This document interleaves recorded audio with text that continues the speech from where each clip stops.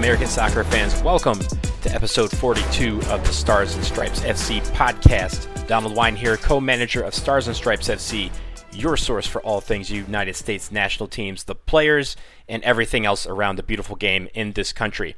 We are back a day after putting out episode 41 yesterday because I have a great conversation for this show. As we close out Black History Month, I wanted to bring on someone who I've known for a long time. He has been doing the legwork to bring to light stories and players that need highlighting during Black History Month and beyond. He has been, like I said, he's been a homie of mine for years, and he's become a leader in the supporters culture down in Richmond and across the country. He has 2 podcasts. He helps to run a supporters group for the Richmond Kickers, and he has collaborated with another supporters group to create, hands down, the funnest rivalry in American soccer. His name is Elliot Barr, and I'm delighted to have been able to sit down with my mans to talk about his podcast, the Black Supporter Culture, and how change is coming far too slowly for people of color. So here is that interview with Elliot Barr.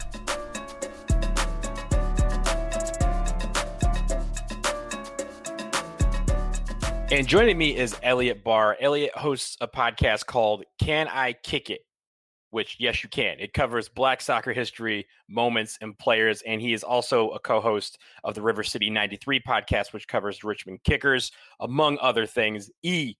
Glad to finally have you on the podcast. I was extremely grateful to be on Can I Kick It last summer. And so I'm honored to return the favor and have you on the Stars and Stripes FC podcast. I mean, man, that's how it goes in like Black soccer Twitter. Like all of us have a podcast, and we all are guests and hosts on each other's podcast. So it's like a revolving circle. It's just a rotation, yeah. Yeah, it's just rotation. We just pass it around. Make sure everyone gets a little bit of it. Yeah, absolutely. So we're entering the last weekend of Black History Month, but Can I Kick It started last year in the middle of this panorama that we got going on. So, what was your process for starting the podcast? I know you'd already done River City 93. What was your process for branching out to the Can I Kick It podcast? So pretty much we wanted to do a show that was based on Black history first and foremost. But we've also realized there were no soccer shows, or no one was really talking about Black soccer players specifically. You had Total Soccer Show. They started doing Soccer 101, and I'm real cool with Total Soccer Show guys. Taylor, Daryl. Like Daryl was our mentor. Taylor Rockwell is like one of our closest friends. So Soccer 101, but they were doing more of the basics of soccer and more of like the bigger highlight stories, that would capture like their audience, like Diego Maradona and Pele and stuff like that. And then Toodle Rahman, I started listening to him when he did his 25 MLS stories. Because like me personally, I'm not a big MLS fan. Like anyone that follows me on Twitter, anyone that knows me personally knows that I'm a Richmond Kickers fan. Because that's my local team. Like, right. That's all I care about. So I was trying to get more into MLS and NWSL, and I came across this podcast. And I'm a history major, so I loved it. So me and Shanair, my co-host, we were just talking about it. We were like, "Dude, no one's doing this. Like, why not us? Like, why don't we do it?" And it kind of came at a perfect time too, because in the pandemic, we had a bunch of free time.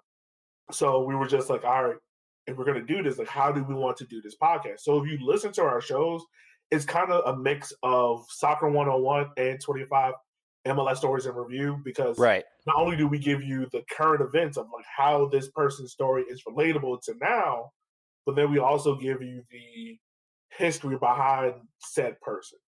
But we wanted our podcast to be niche in a sense of, we didn't want to do like the first episode to be like Pele or Kylian Mbappe or Paul Pogba, because you already know those people. Like the casual fan now, no Paul Pogba and no Kylian Mbappe. There's nothing different. The older crowd knows Pele.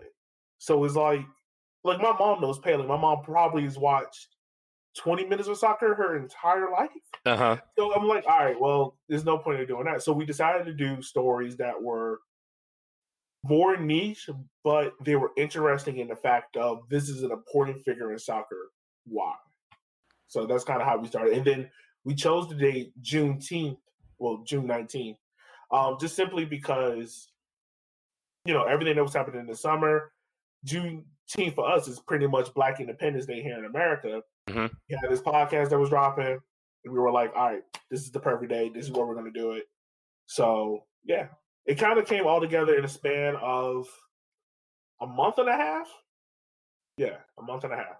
Yeah, well, you hit the ground running with it, and honestly, you've told some stories that have been the inspiration for some of the stories that I've been telling this month during Black History Month. Like, Wendy Renard, like I listened to that podcast and I was like, she does have a really interesting story. That was your second episode. And then also I will tease by saying I'm doing a write-up on Nicholas Anelka this weekend based on you reviewing Misunderstood. I finally got to see it and was like, now I understand why I need to just go ahead and write about just his story. So you mentioned some of them, right? You mentioned some of these stories, but how do you find some of these players like, oh, this is the dope story that we need to tell?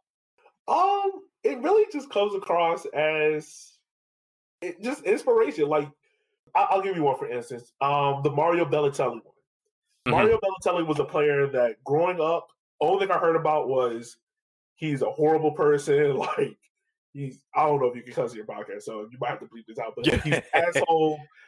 He's all about himself. Like, the one clip that always got played in my head, because I really became a soccer fan in 2014. So I kind of miss prime Mario Balotelli when he was an intern in Man City. So the one clip that pops up all the time is when he's in the preseason game against LA Galaxy, he kind of tries to backheel a goal. Mm-hmm. And they're like, oh, this is horrible. Like, these subjects too raw. But then when we did his story, you can just see it was one of misunderstood. Like, it's almost like Nicholas Anelka in a sense. And Nicholas Anelka's story is really one of T.O. Like, right. His story is similar to T.O. in so many terms. But Mario Balotelli's story is one of, he really just needed a strong black figure in his life. A strong male figure. And he had that in Roberto Mancini. But the thing about it is that even though Roberto Mancini was strong in his life, he wasn't hard on him in the moments where he needed to be. Like, he gave him too much leeway. And then when times when he needed to give him a hug, he would punch him in the chest. Like, he would confuse the moments. But Mario's story was one that was so unique to us that we were like, all right, we have to do justice to his story because it's one that everyone gets confused because of what the media tells you to think about him. Yeah, I feel like you could do, I know they had the Netflix Anelka Misunderstood. I feel like they could take that and create a series out of it, right? Throwing in, Balotelli and, even some American players that are just completely, I always think Mo Adu is so underrated and people just think of him as this French player. I'm like, no, you misunderstood. Even the misunderstood portion can be construed to be like, yo, you just don't realize how good or what kind of impact this player made on the game. And I think it seems like that's some of the stories that you have been telling on the podcast, even, on social media when you're posting some of these players every day. Oh, yeah. So even the Black History and Soccer posts, so that came about 3 years before I even had a podcast. I was just and it's weird to look at Twitter now versus how it was 3 years ago where no one was even mentioning Black History. It was one of those things all right, January 4th, we'll make a posting. No one on Twitter will get upset at us. So it is what it is. 3 years ago. Now it's you waited to the second to make a post? Dude, come on, man. So I started making the post and I was just all right, I want to bring awareness to soccer, but I want to bring awareness to Black players and their importance. So what I normally would just do was find some important facts on, copy and paste and put it on Facebook, find a picture, boom.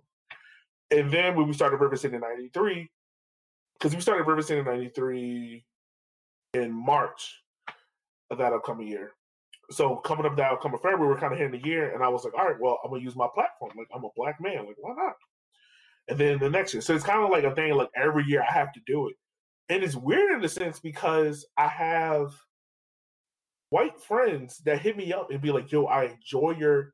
It's more white people than Black people that hit me up and be like, yo, I really enjoy your posts because I never realized, I never knew the story of such and such, or I never realized that they were at this team at this particular moment, And that's I know every Black person of everywhere because sometimes, I think Portland Timbers made a post recently about one of their Black players, and I was like, all right, that's my next post tomorrow because I never knew that story. So I'm I want to bring awareness to this. And that's what it's all about. It's about bringing awareness to these players that, we live in a country where, first of all, soccer knowledge and soccer history is not something that is well documented. If you want to go back and trace a lot of these clubs' histories, a lot of these teams' history, you can only do so maybe the last 10 years or so. And these are outside of MLS. MLS, yes, it's well documented, because it's been a well documented league.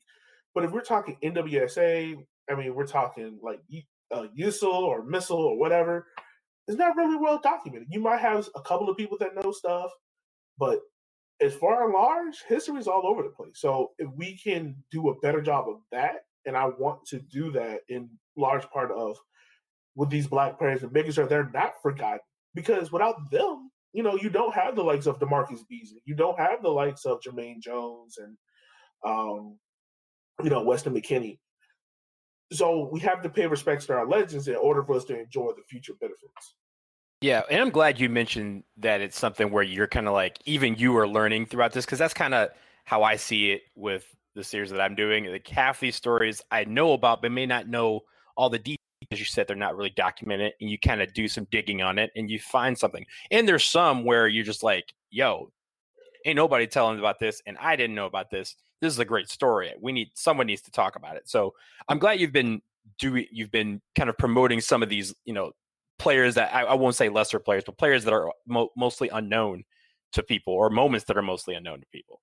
Yeah. And also, like, the thing about it, like Wendy Renard's story is what made me appreciate women's football more. Like, because up until that point, I never really had a women's football team because there's none real close enough. Like, even though I'm in Richmond, people are like, "Oh, you support Washington Spirit," but DC and Richmond, like, it's we're not the same. Like, it's not like a hot skip and a jump. So doing the research on Wendy Renard and also like Crystal Dunn, it was like a certain point you couldn't learn anything else about the player. Like, it was like, if it wasn't up until the 2019 World Cup, it was like all of the footage was like, like you might know something, you might not. And it was very confusing because I'm like, Wendy Renard is one of the greatest center halves in history, period. Like, men's or females. Like, if she was a male player, we will be talking about her to no end. And the fact is, like, a lot of the articles we found of her about the 2019 World Cup, because it was in France, it was like, oh, well, we can talk about her now. And that's what my whole thing has been about. Like, when we do these women footballers, about, like, we have to do a better job of giving them the platform to talk about. It's great that we're asking them now, but we have to keep that same pressure on them. Allow them to speak about the stories, because a lot of the stories are so great, but it's like no one covers them, that no one knows about them. Yeah, well, this is, all those stories are really cool, but this is the part where I usually do this at the end of a show, but this is the part where I ask you to choose between children. So which episode or episodes, you can pick one or two, have been your favorite to do, or branching it out, even with the posts on social media that you do, which of those stories have been your favorite to tell? Oh, man. I have to say, okay, so it's two. I think the most impactful one that we have done is the Lincoln Phillips one. And the reason why for that is because a lot of people, not only in the Richmond area, but a lot of people that I look at too as like soccer legends in media, did not know that story, had no idea about it. And also because he's from this area, like he's from the DC, Nova, Richmond area. And a lot of people did not know his story. And when we did his story, you kind of see the trickle-down effect of now, like Chicago House is kind of doing a highlight on him, man. I think he was on the Crack podcast with DeMarcus Beasley, who I've been DMing him to be a guest on my show. Like, I want him because he was our first ever episode. Like, I want him on our show. They did a highlight with him. So you kind of now see the trickle-down effects of it, of like, we brought this story to the mainframe. And I realized this during our story, like, we're never going to be like the real highly popular podcast because we're so niche. Like, I understand that. But, and also in terms, like, we could bring highlights to it, and then they go on other shows where they get their flowers and whatnot, then, hey, it's all worth it. And I think the other episode that I enjoyed doing, oh man, I have to say it was the Black Supporters Roundtable that I did. That was a really good one, by the way. Really good one. I think that was around. I think it was around August, and the way how we designed the episode was just really on a whim. We were just like, all these issues were happening across supporter culture, and we were all just kind of equally frustrated. So we were just like, all right, man, we need to talk about some of these issues that are happening. So that's what we decided to do. We decided to talk about these issues, put them out on forefront. And we did the podcast in a way of where, yes, we are all black supporters, first and foremost, but we're different black supporters, because when it comes to soccer, a lot of soccer execs like to think that black people are all the same. Mm-hmm. So they like to try to do the same things. Like, hey, here's hip hop. And they think all black people love that. Like, no, like that's not going to work. Right.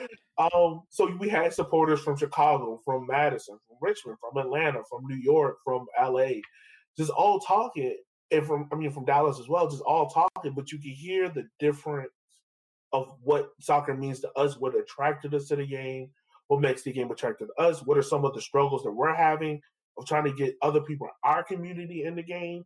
So that podcast really opened a lot of people's eyes, and I loved it. I loved how we did that episode. Yeah, it was really good. We're gonna table the supporter talk for just a minute, because we're gonna talk about that. But I did want to just kind of get a glimpse into the future for you. Like, what stories are you looking to do down the road? Are there some that you have pegged that you want to tease, or just say like, hey, this might be something that I might do a longer deep dive on a future episode?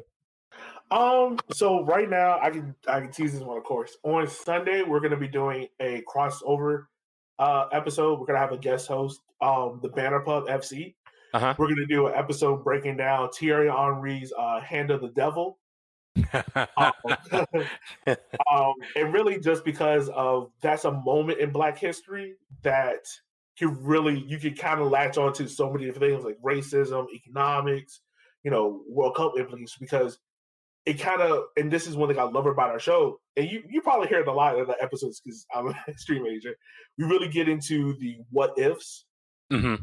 And this is one of the episodes where I might have to reel myself in a lot, because I will dive into the what ifs of, if France doesn't make it to this World Cup, do we then have the Nicolas Anelka explosion? Right. Do we then have the France rebuild in 2014 that leads to the 2018 World Cup win? Because if France doesn't make it to the 2010 World Cup, then that starts earlier. Yeah, maybe it starts earlier. Yeah, it starts earlier, but then we also don't have, Karim Benzema doesn't get his breakout moment. Patrice Evra doesn't get excluded from the 2014 World Cup squad. Mm-hmm. It's so many what else. Republic of Ireland gets their moment in the sun, and how does that 2010 World Cup, helps Republic of Ireland? So it's so many what's if.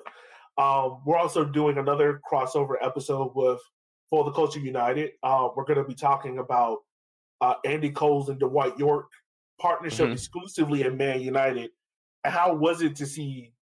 Because in my hearing, I might be wrong, that was the first exclusive, high profile two Black men leading the line for this English club, and how did this come to be, and what was their historic importance on English soccer and things like that? Because when you talk about great English strikers, they don't get talked about, but they get mentioned in terms of oh yeah, there were two guys that were on this World Cup trouble team.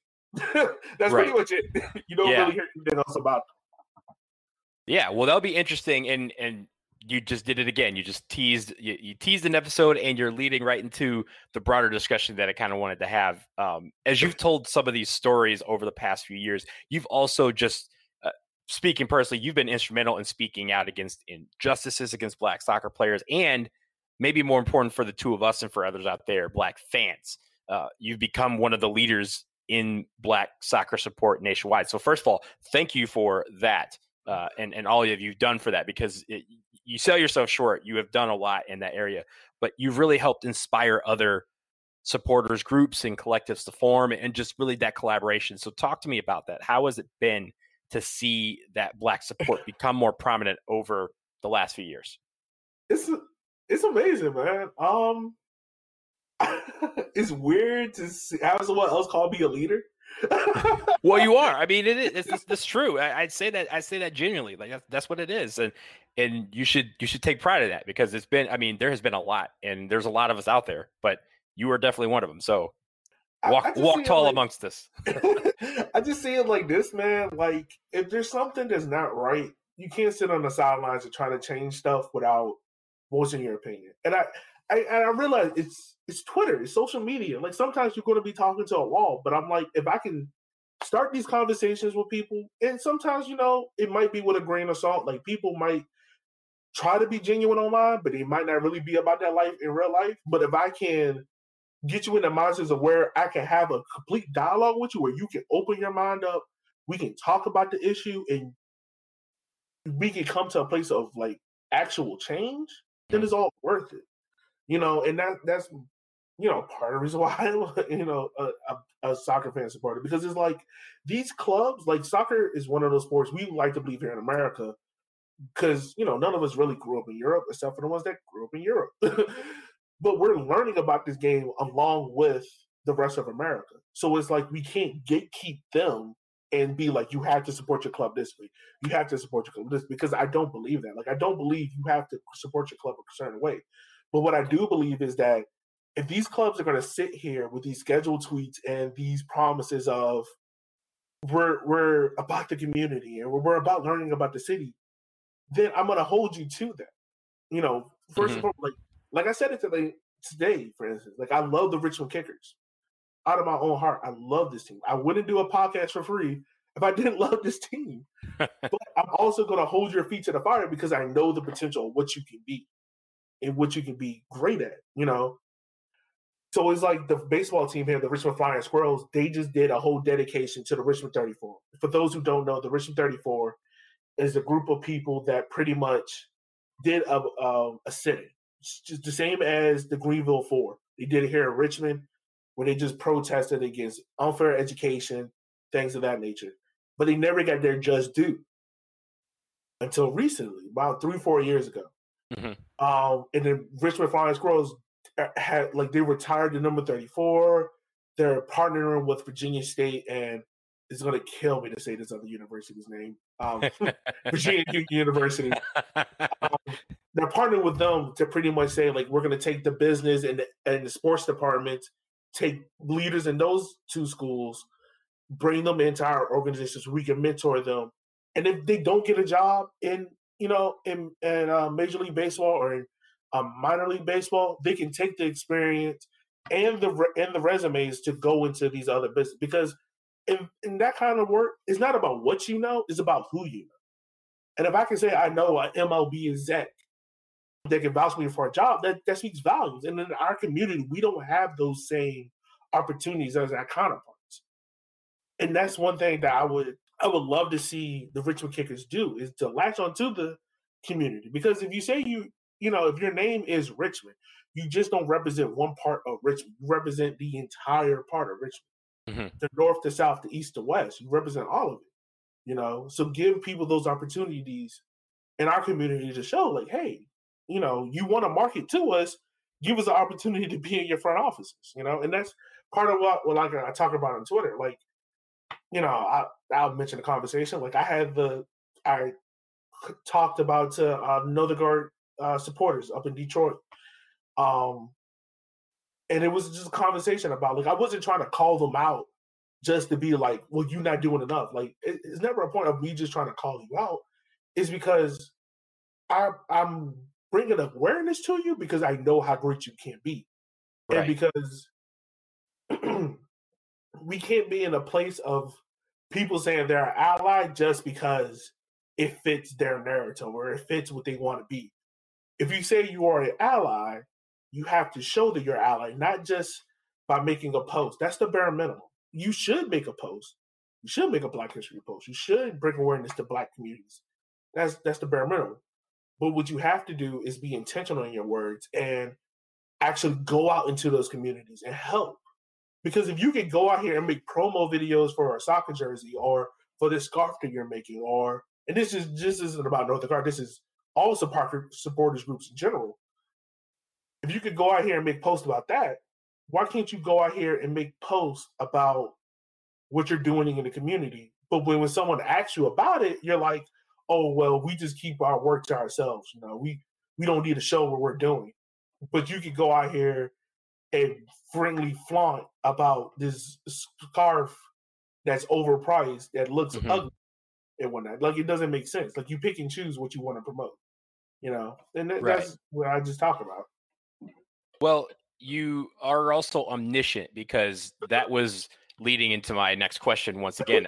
Apparently I wrote these questions like maybe a couple hours ago and did not share these with you, and apparently you already knew them anyway. But why is the bare minimum such a problem? I mean, I'm right there with you, because it's not, like you said, it's not just supporters, it's teams, it's organizations, it's leagues, it's front offices everywhere that are. You have to ask them and beg them and demand that they do the bare minimum, and you can't even get that. So why is this a problem that, and really I'll ask again, like, why is this a problem that we as Black people have to be the ones forcing upon? Why is this not something that's shared? I don't know what the word is, but no, I got you. I get what you're saying. Like, to be honest with you, is just because there's no one in the front office that look like us that can speak about the issues. And now, let me also say this. There are people that look like us, but we are still the minority. So when we bring these issues up, it's met with more of, it's almost dealt like with trauma. You know how people talk about trauma where it comes from a standpoint of, well, why would you do that? Why would we need to do that? We've done this. It's met with a more of a condescending tone than more of, you have this idea, let me give you the tools to help. Because if I come out here with this cool way to talk about the schedule and talk about season tickets or how to sell PSLs, I guarantee I'm going to get all the tools in the world to do that, because I'm bringing money in.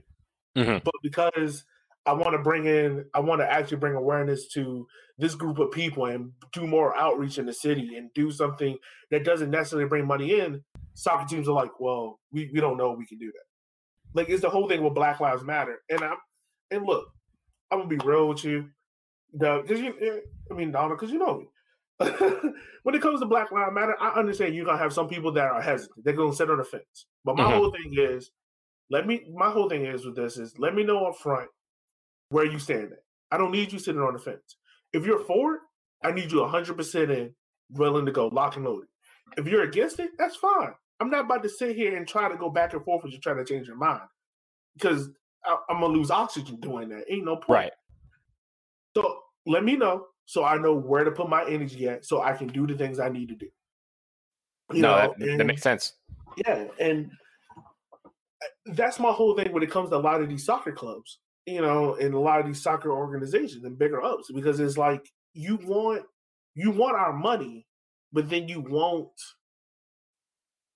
make the effort to go talk to us. Or when you do make the effort to go talk to us, we have to go meet you where you're at to make you feel comfortable. Not you coming to us, not you coming to our schools, not you coming to our fields, not you coming to our programs and making us feel comfortable, And that's the whole thing about it. Like, a lot of these soccer clubs think they hot stuff and they not. Like, it's also the other thing about it is, when you look at it, a lot of these soccer clubs struggle to get notoriety because nobody knows you, because you're not willing to take the time to get known. And also, partially, I also understand it, because you're going to market to who you know in your close circle of friends. I get that. But if you say you represent the community, you need to make sure that you have someone that representative of that community. It is not so much just hiring a Black head coach. That's great. It should be more Black head coaches. But that's also the bare minimum. Having a Black head coach means nothing when you're not promoting in that community. Having Black assistants, having Black people in the front office, that's great. But when you're not marketing in those communities, it means nothing. When you're not making intentional steps and doing purposeful actions to actually go out here and say, we're making an effort to try to be part of this community. And if they say no to you, then hey, you tried. I can't knock you for it because you tried. You put in the effort. Mm-hmm. I can't just sit there. My thing is, you can't sit here and say, like, oh, we hired a black head coach. We're trying. Like, okay, yeah, that's great. What are the next steps? What are the purposeful actions? Because right now, a lot of teams are thinking short action. They're not thinking long-term purposeful action. Mm-hmm. I'm sorry if I went on a ramble there.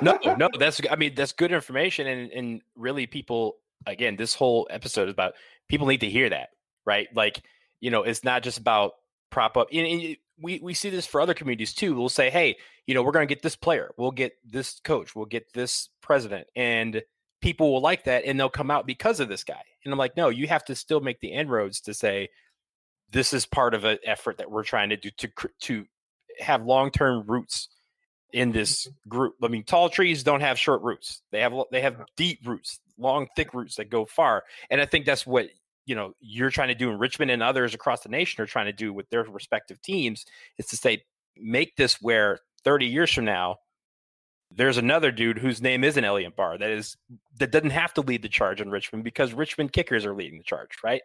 Yeah.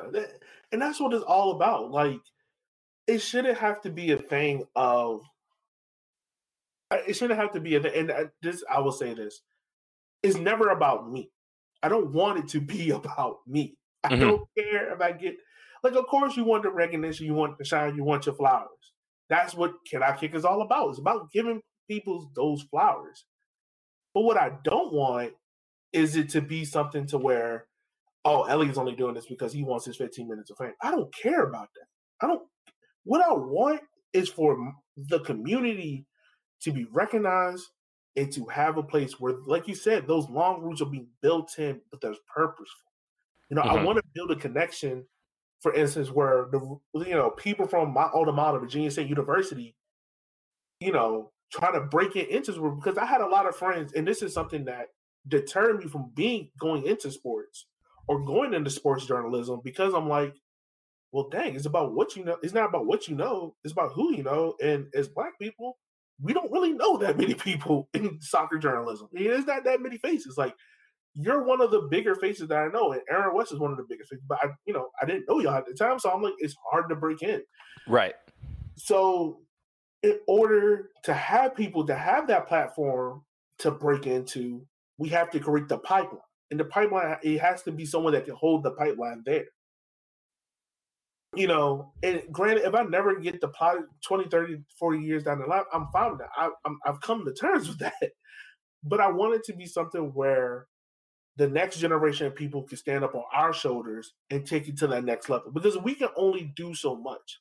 And I think about it in terms of how soccer was started in Europe.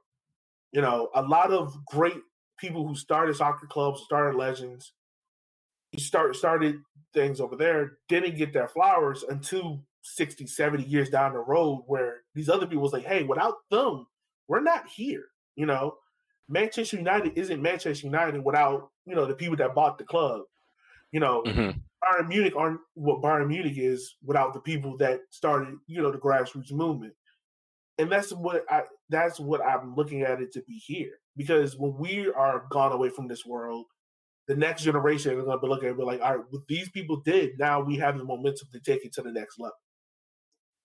Are we ever going to see a Black ownership group truly come together and own a soccer club in the next 5-10 years? Maybe, maybe not. But it's great to see DeMarcus Beasley be a part of an ownership group. It's great to see Charlie Davies be part of an ownership group, because now in my head, I'm like, okay, this is the foundation. This is the start. Now, how do we get to the next level of, we don't need to be the minority owner. We can be the full-time owner. We can bankroll a team. And, we can do that and go on from there. We're going to pause right here quickly for a break, but when we come back, more with Elliot Barr. Stick around.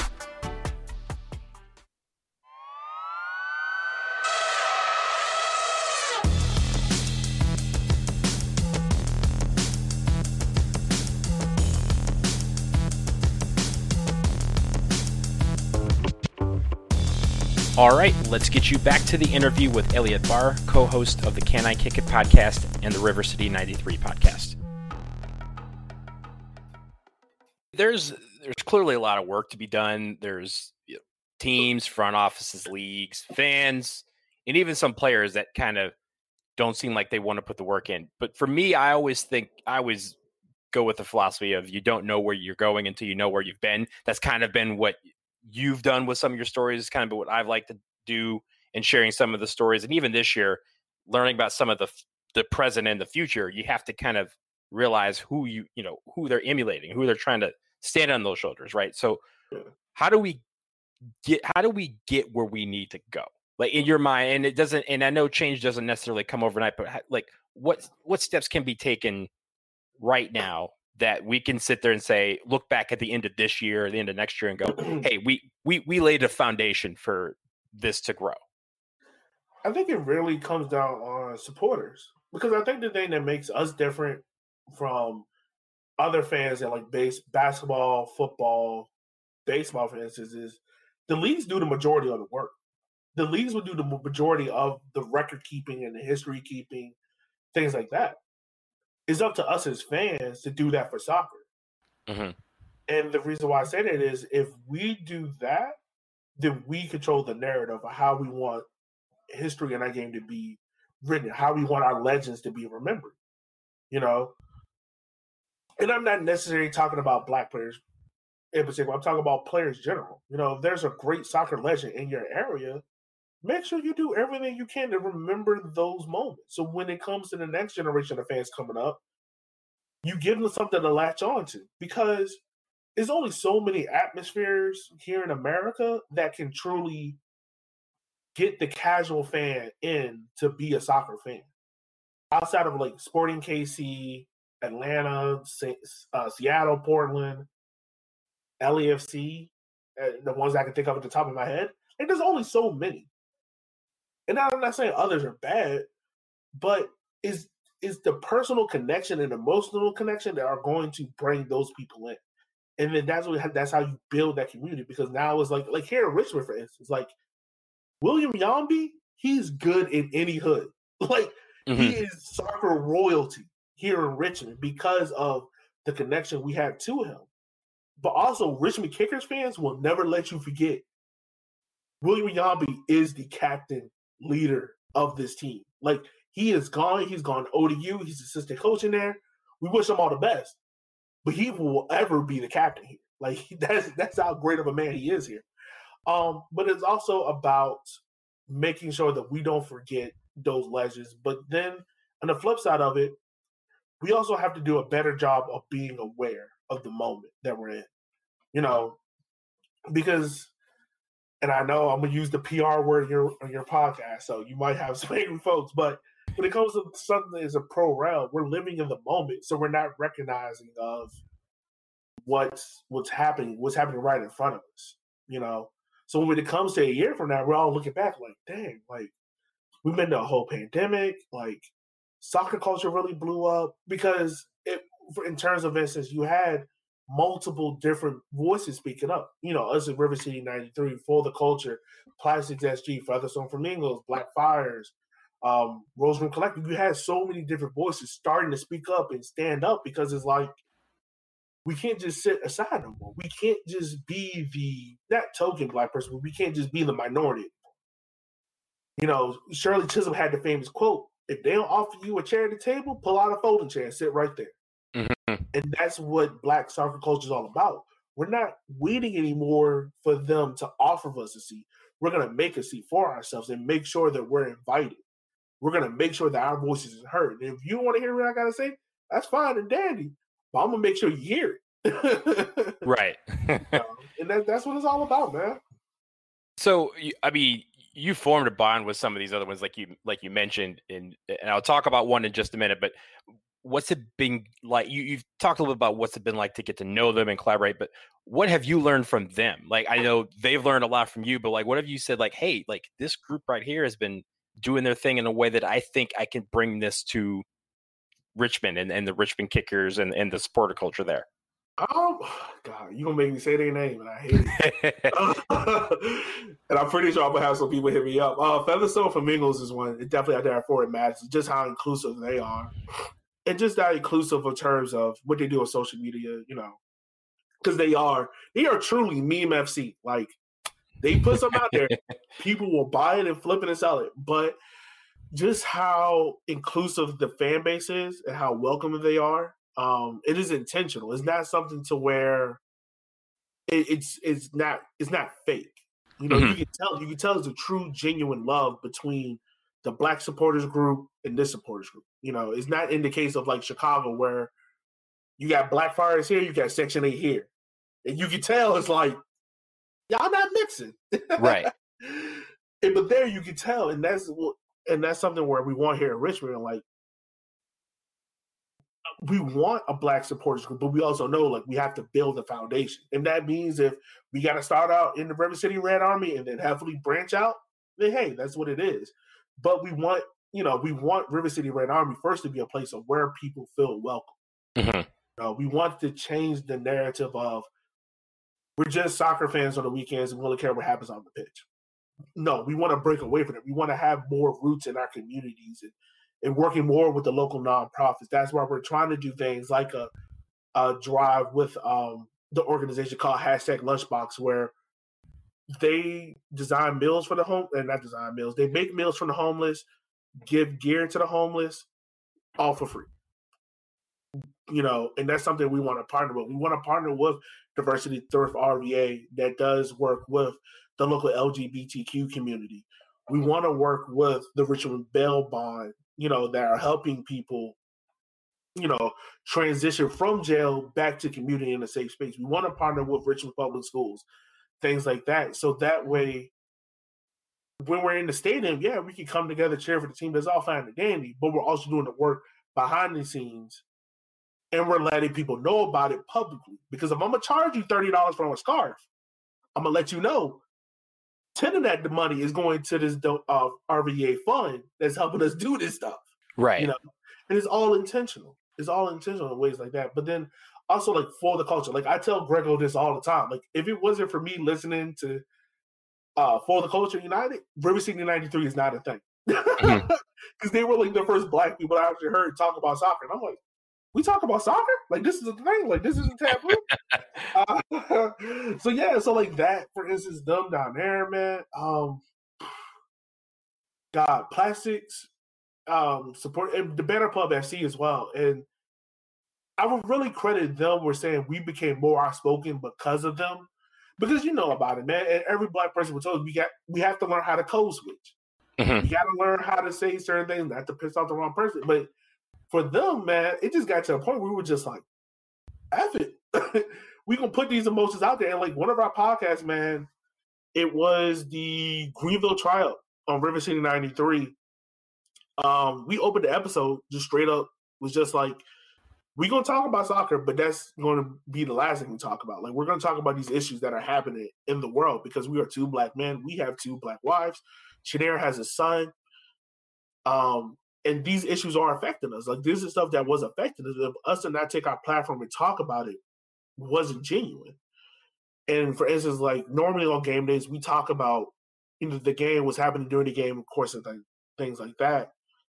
But that particular day, we didn't tweet about the game. We actually just tweeted out local programs in the city of Richmond. Mm-hmm. I remember that. I think it's actually the thread on our Twitter page. So when we go to our Twitter page, the pin tweet about the programs in the city of Richmond that people can donate to. So every moment in the game, we're just throwing out a different program. Throwing out Art 180, throwing out this program, throwing out this program, throwing out that program. And we're just like, look, these are things in the city of Richmond that you can help with, that you can do. And we did it like that. Like we put it out there for people to bring awareness to the city. Absolutely. So now, since we've talked about the supporters, we got to talk about the Henny Derby. Oh yeah, it's the most unique rivalry in American soccer. I would say it's a friendly rivalry between the teams. It's not like the teams have started to embrace it, but it started because you and actually, I'm not going to say. I want you to tell the listeners how the Henny Derby got started and grew into this event. It really got started because two black guys wanted to share a bottle of Hennessy. Be quite honest with you. No, the Henny Derby, it got started because me and Kyle was on Twitter, two black guys, and we were just like, our teams play each other. And this is when Forward Madison first came in the league, and everyone was in love with Forward Madison. Like, Forward Madison can do no wrong. They came with heat now. I mean, I know you don't like to hear that, but they came with some heat. He did, man. If anyone can write a course, I feel like Cam, whoever's in charge of Forward Madison at the time, needs to write a book on social media management and give it to every soccer club. Because the way how they came on, you couldn't do it no better, man. You couldn't do it no better.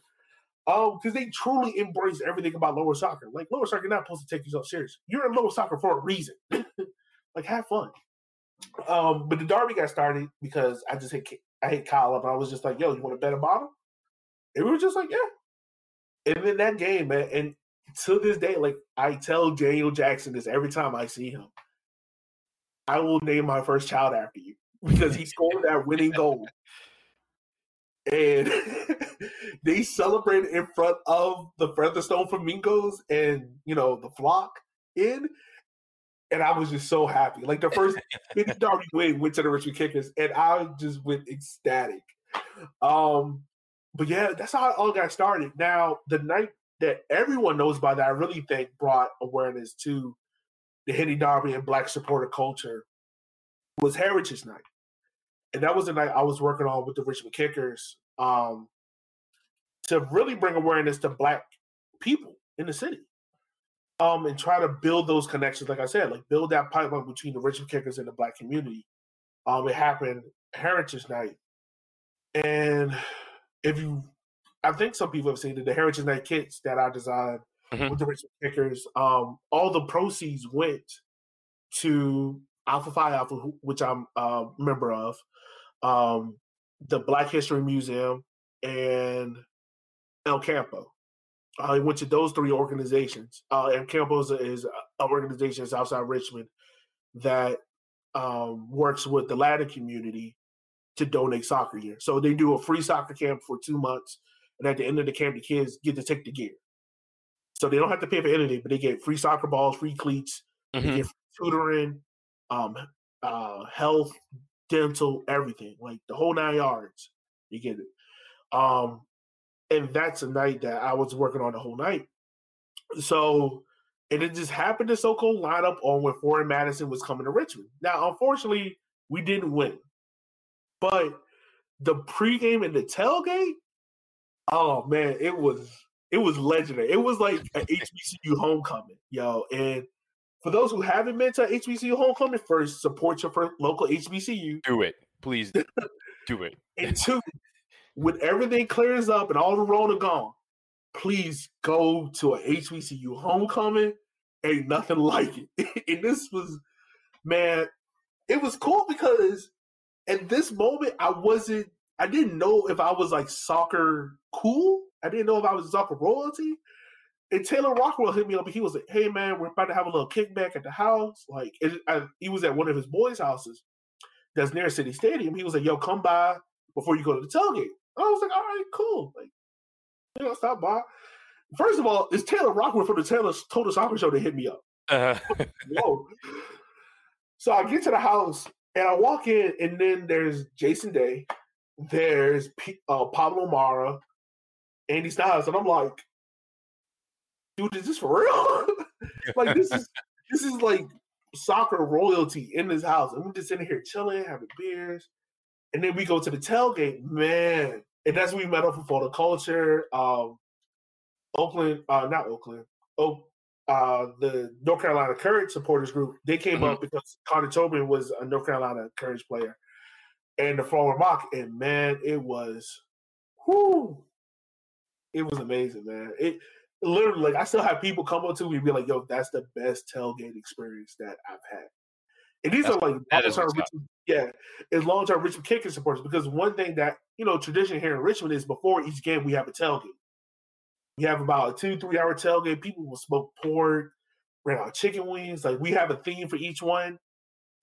Man, and that one, it was legendary. And you can tell, like you said, it's a friendly derby. It's not a derby where we're malicious, going at each other's throats. It's not like Charlotte and North Carolina FC where, we saw on Twitter, it's dangerous out there. You might have to watch your shoulder. But Richmond and Forward Madison, man, is a lighthearted derby, man. We throw jabs at each other, but it's nothing malcontent. It is all about the betterment of Black people. Like, if it becomes the National Black Caucus for Black supporter culture, then hey, I'm all for it. Hey, and you have a trophy now too, don't? I mean, we got a trophy. It's an actual Henny bottle. It's an actual Henny bottle, which is unique and is something that is cool to have between supporters, man. It's something cool because it's not one of those derbies where it's manufactured. It's not something where the league mandates like Richmond and Greenville are rivals, Ford and Union are rivals, and it's like the fans are like, well, I guess we gotta hate each other. But this is something where the fans came together and was like, all right, we need to have a trophy, and it can't be something where it's like a vase or a glass. It's like, no, it's got to be a Henny bottle. So absolutely, that's what it is, man. That's what it is. And I know the USL schedule isn't out yet, but hopefully, if the teams play at a date where things are a little bit more open back up and they're letting fans into the stands again, or at least on a increased scale. I know Richmond gave you a taste of that last year, but are you and the Featherstone Flamingos going to show up? Are we going to get some merch this time? We got to, I have some dollars that need to be part of it. Look, I tell people this all the time. I am not the merch person. I am not the graphic designer. I leave that to those who do that stuff. Like, I leave that to them. But yeah, look, man, I'm supposed to be having a meeting with the Kickers too. I got to actually email the guy so we can start planning Heritage Night 2.0. But if we can come up with something cool, unique, and that really talks about Black culture, man, I'm all down for it. I know last year we kind of ran into the case before Madison kind of trying to profit off the night, but I want it to be something where if we do make money off the night, that the money doesn't go to the club. I mean, granted, I know the club's going to get their cut, but I don't want it to be something where, like, I'm getting money back from it. I want it to be something where the money's going back into the community. Yeah, that's what's up. That's what's up. And again, I will offer my help and assistance of any ideas that you may have to get this thing popping, because I'm definitely coming. Next time we're open and able, I'm going to be down there. While we're at it, the Richmond Kickers, they're obviously in USL League One. For those people out there that don't know, you have North Carolina SC is moving into the league. That probably sets up a nice regional rivalry. But what are your expectations for the Kickers this season? I know they were close last year, but do you think they get over the hump and they compete for the title this year? I'll take it back. So going into last year, we predicted that the Kickers will be anywhere between that 3 to 6 range. We never thought that we would be like second in the team. And granted, Greenville went on an amazing run, but it was some parts of that year, and Chenier was all bought in. He was like, "We are going for the title. We are winning the title," and I was more like, "I don't know, man. Like, the injury bug really caught us."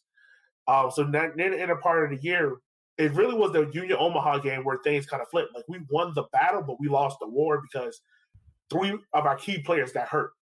And we had to play a lot of players out of position. We weren't able to rest as much. We weren't able to really, like, have fresh legs.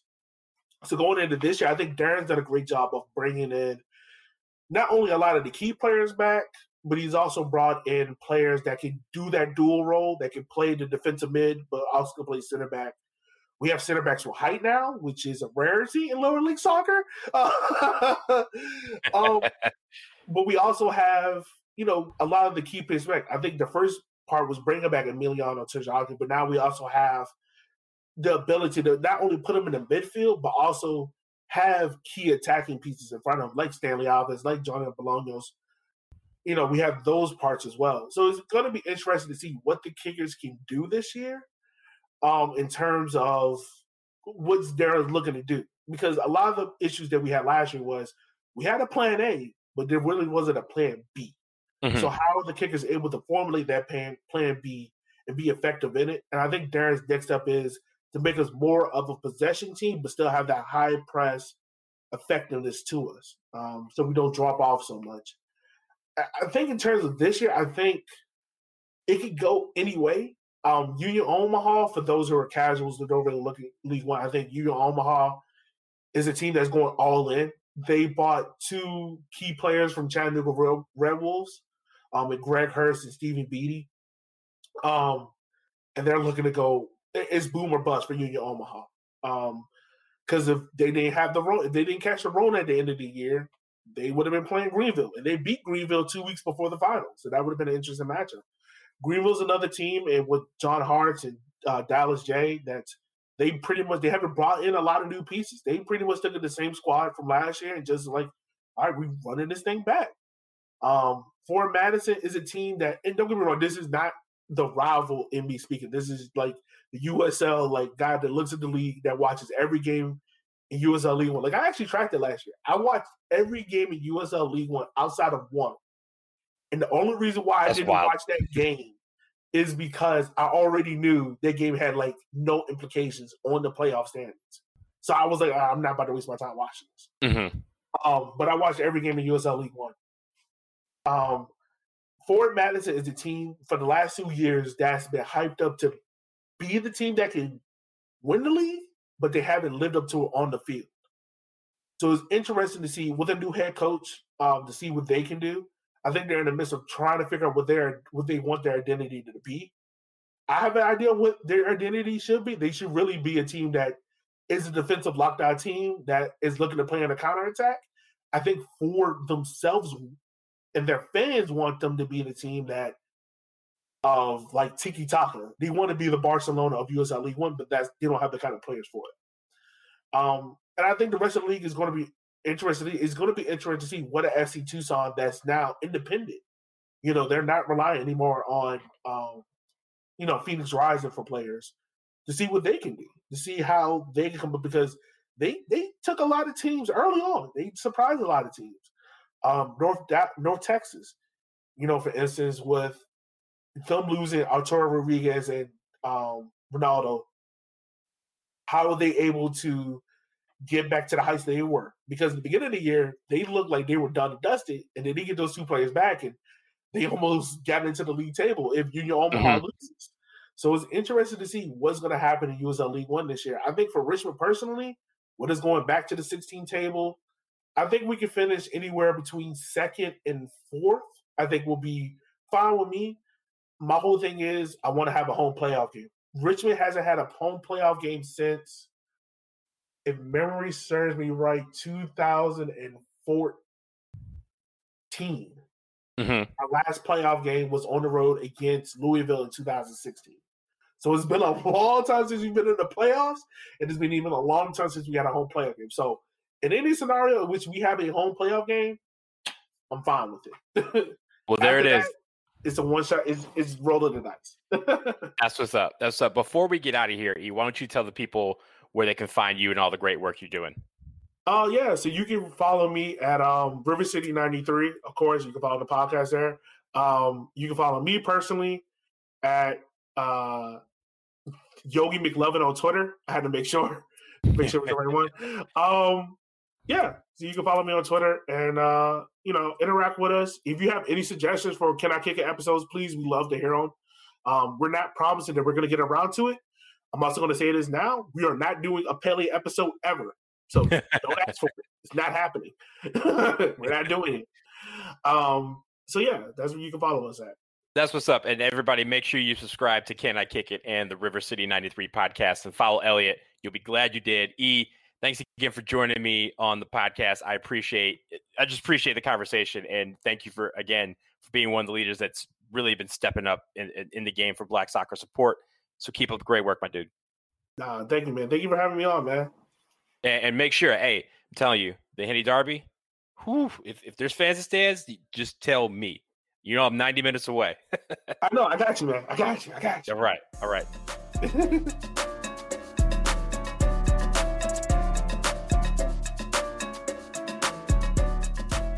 And I want to thank Elliot Barr for joining me and talking through some of these important issues in Black supporter culture and just in soccer, American soccer in general, because they need to continually be discussed, even after the calendar flips to March and beyond.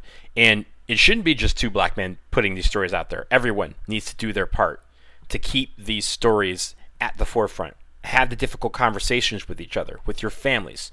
Get uncomfortable, because some of us have to be uncomfortable every day with this. So as we conclude this episode 42 of the Stars and Stripes FC podcast, the last one during the month of February and Black History Month, continue to push for change, continue to amplify and promote Black voices, thoughts, and people. The boardroom of these teams and leagues and organizations should reflect the boardwalk of life, and our perspectives are necessary in that equation. Continue to elevate Black voices and perspectives as fans and make sure that they are all represented. Don't strive for the bare minimum. Push the envelope. Finally, keep these stories going. Black History Month shouldn't be the only 28 or 29 days where you learn, relearn, and unlearn some of these stories and issues. Black people don't wait for February to make history.